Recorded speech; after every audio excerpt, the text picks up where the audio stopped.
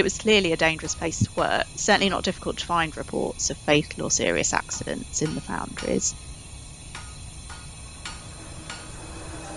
Welcome to 100 Years, 100 Objects, stories from the collections of Lancaster City Museums. My name is Rachel Roberts and I'm the Collections Registrar for Lancaster City Museums. In this series, we're celebrating 100 years of our museums by looking in depth at 100 of our favourite objects and the stories that they can tell.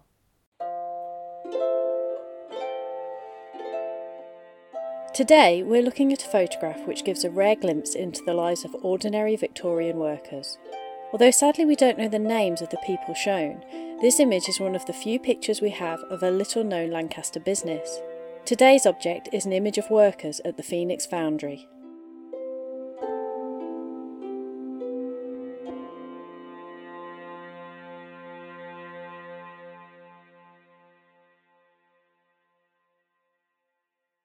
The photograph is a standard size, about 10 cm by 15 cm.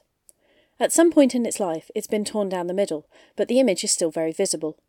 It shows 33 men and boys sitting in a group posing for the photo. Although their outfits vary, all of them are wearing similar clothes made from hard-wearing materials. These are clothes they would wear to work, not formal attire. Behind them is a stone wall with a large metal door which can slide open on rollers. In the foreground are large metal objects, a stack of pipes to the right-hand side, and girders and machine parts to the left. It is not known exactly when the photograph was taken, but it's believed to be around 1880. We spoke to Emma Coffey, a historian and heritage advisor to the Lancaster High Street's Heritage Action Zone programme. This is a £2 million programme co-funded by Historic England and Lancaster City Council, which looks to invest in buildings, spaces and people in the historic mill race area of Lancaster, which is focused on North Road, St Leonard's Gate and Lower Church Street, very close to where the Phoenix Foundry stood on what is now Phoenix Street.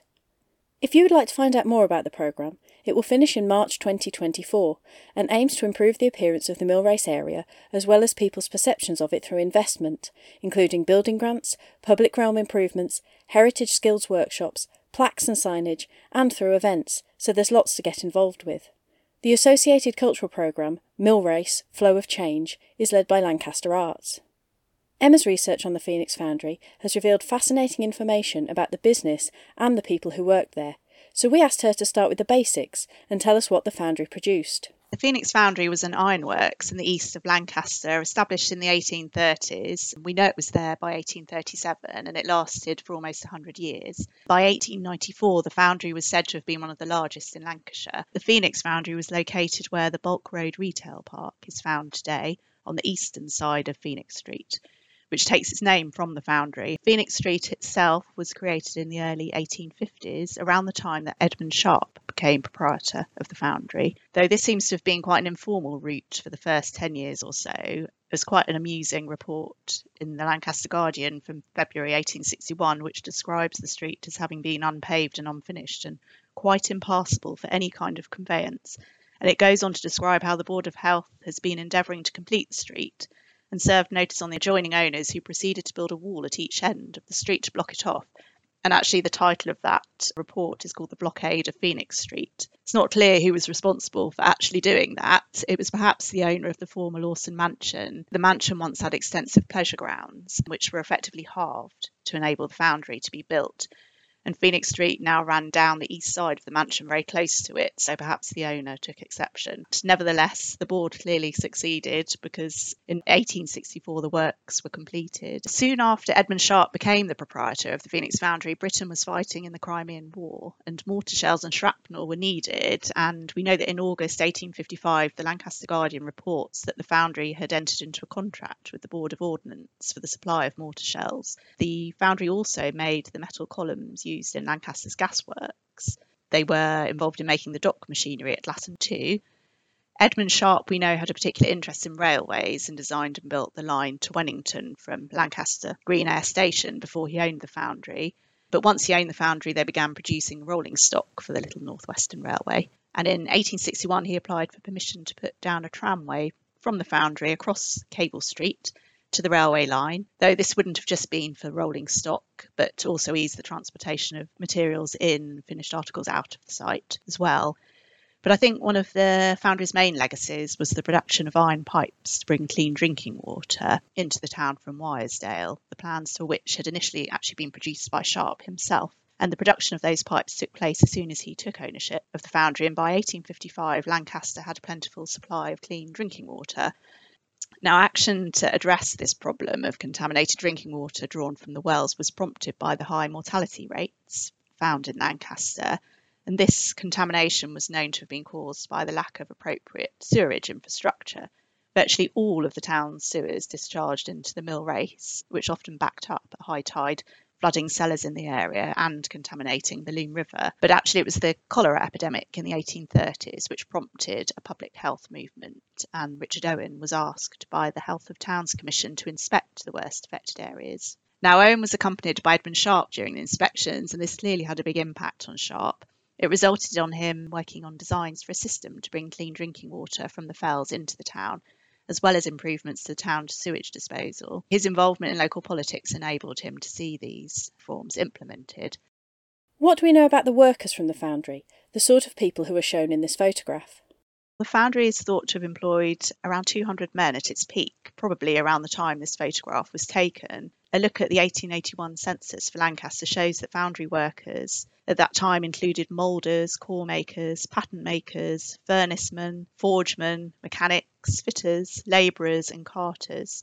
And at this time they appear to be living in the streets surrounding the foundry, including Alfred Street, Edward Street, De Vitra Street and Germany Street, as well as a number travelling from across the river in Skirton. I think it's worth remembering that some of the streets and courts where the foundry workers were living were those most affected by the area's poor sanitation in the mid-1800s.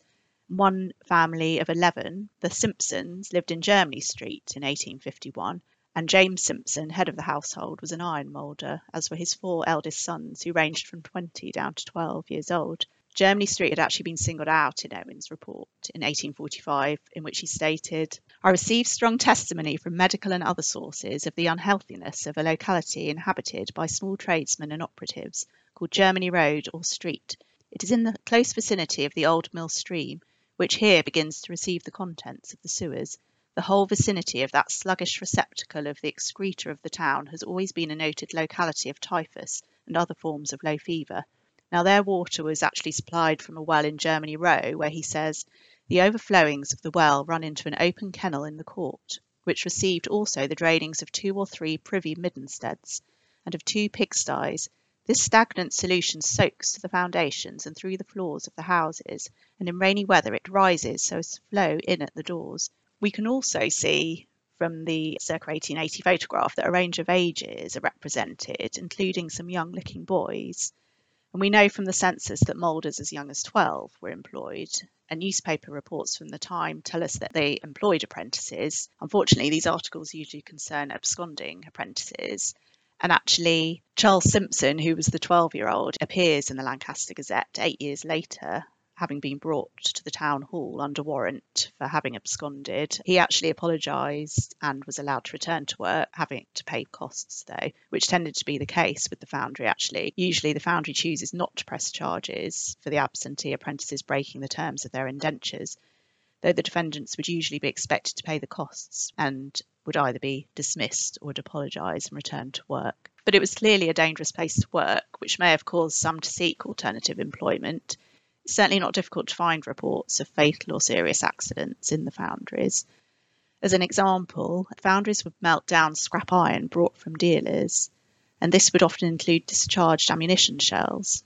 One report in the Lancaster Gazette from 1889 tells of a charged shell finding its way into one of the foundry cupolas for melting down, which caused a considerable explosion. But fortunately it was contained and nobody was actually harmed, though perhaps their hearing might have been, because apparently it was heard for quite a distance.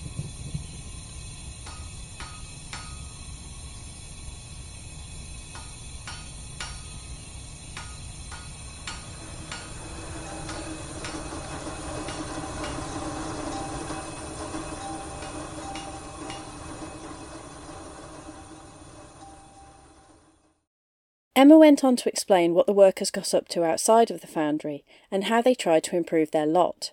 From the 1870s, Phoenix Street saw the arrival of a group from the High Street Congregational Church. church. The congregation there had split over the issue of total abstinence from drink, and the breakaway group decided to supply a means of grace and religious education to a needy and increasing population at the east end of Lancaster.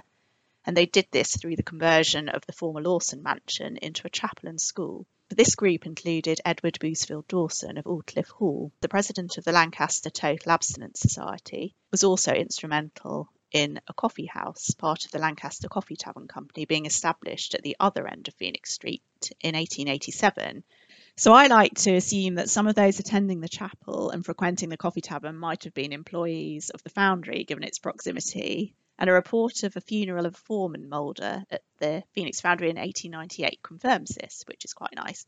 It tells how Thomas Kitson, who had previously lived in Alfred Street and then Windermere Road, began as an apprentice at the foundry and was later appointed foreman in 1880 until his retirement in 1897. It also states that the deceased was a strict adherent to teetotal principles, having taken the pledge in 1869 owing to the influence of Miss Dawson of Aldclyffe Hall. And as her name suggests, Miss Dawson was E.B. Dawson's daughter and was very involved in the Congregational Church and Sunday School. The 1881 census information for the family also shows us that his 18 and 20-year-old sons, Charles and William, were also moulders and pattern makers at the foundry, so it's entirely possible that some or all of them are in this photograph. Something else we know about the Phoenix Foundrymen is that they were a pretty enterprising group, as a number of them were actually instrumental in helping to establish the Lancaster Cooperative Society in 1860. It was a way of the working classes being able to take control of their own lives by working together to save and to enable access to better quality foods and provisions at fairer prices.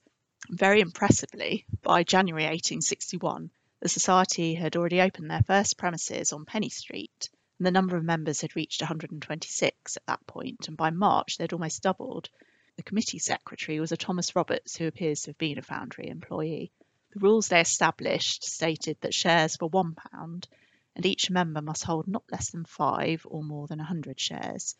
So I think the fact that a large number of foundry employees were members and therefore prepared to buy shares whilst the society was still in its infancy might tell us something about how well they were paid. And actually, the Phoenix Foundry craftsmen are considered to have been relatively well paid. We have mentioned the foundry's main owner, Edmund Sharp, already. What is known about him? So he's been described as Lancaster's Renaissance man. He was an architect, engineer, sanitary reformer, as we know, businessman, an entrepreneur, and a politician. He was born in Knutsford in 1809. His father was a music teacher there and taught the children of the local gentry. It's known that he would play with Elizabeth Stevenson, the future novelist Mrs. Gaskell. The family moved to Lancaster, though, when he was 14, following the death of his father. And after attending Sedbergh School and Cambridge, he went on architectural tours of France and Germany, and it was on his return in 1836 that he set up as an architect, establishing the very successful Sharp Paley and Austin. He designed St Thomas's Church in Lancaster, and he was involved in a number of civic buildings, including additions to the castle, Lancaster Workhouse, and the Moor Hospital. He was also involved in railway commissions, including Gullgate Viaduct and the former Green Air Station. Also in the Mill Race area, he bought the Theatre Royal, which we now know as the Grand Theatre. Lancaster was no longer a fashionable resort, so audiences at the theatre were dwindling, and it was being used more for meetings of the Temperance Society and for lectures rather than performances. He remodelled it as the music hall and as a museum. In 1841, he was elected to the town council and was made mayor in 1848. He was instrumental in having a Public Health Act applied to Lancaster, which actually required it to build water and sewerage systems. In 1852, Sharp became the proprietor of the Phoenix Foundry.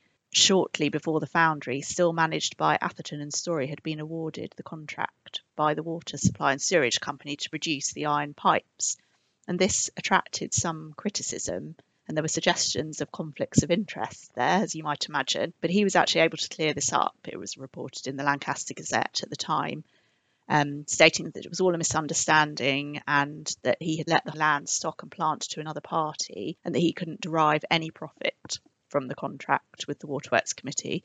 From 1856 until 1866, he was away from Lancaster for much of the time, working on railway and tramway schemes in Wales and France. And it was when he returned to Lancaster in 1867 that he managed the foundry himself, along with his son Francis. And what happened to the foundry at the end of its life? Do any traces remain of it? On Edmund's death in 1877, the foundry passed to the ownership of Francis Sharp, his son. However, Francis himself died in 1899, aged only 54, but the company continued to be run by the Sharp family until it was sold in 1919 to a firm of Blackburn engineers, Messrs Yates and Tom, though the foundry didn't last much longer because it then closed in the 1920s. It was in the 1930s that the site was cleared and redeveloped by Pye Motors, who opened their large, smart new premises fronting Parliament Street in 1937. The site was then redeveloped again in the 1990s for the current retail park. So actually, the Phoenix Street name is all that remains of what was once there. Thank you so much for listening to this episode of 100 Years, 100 Objects. There are lots more episodes in which we talk about everything from Victorian documents to Roman dogs.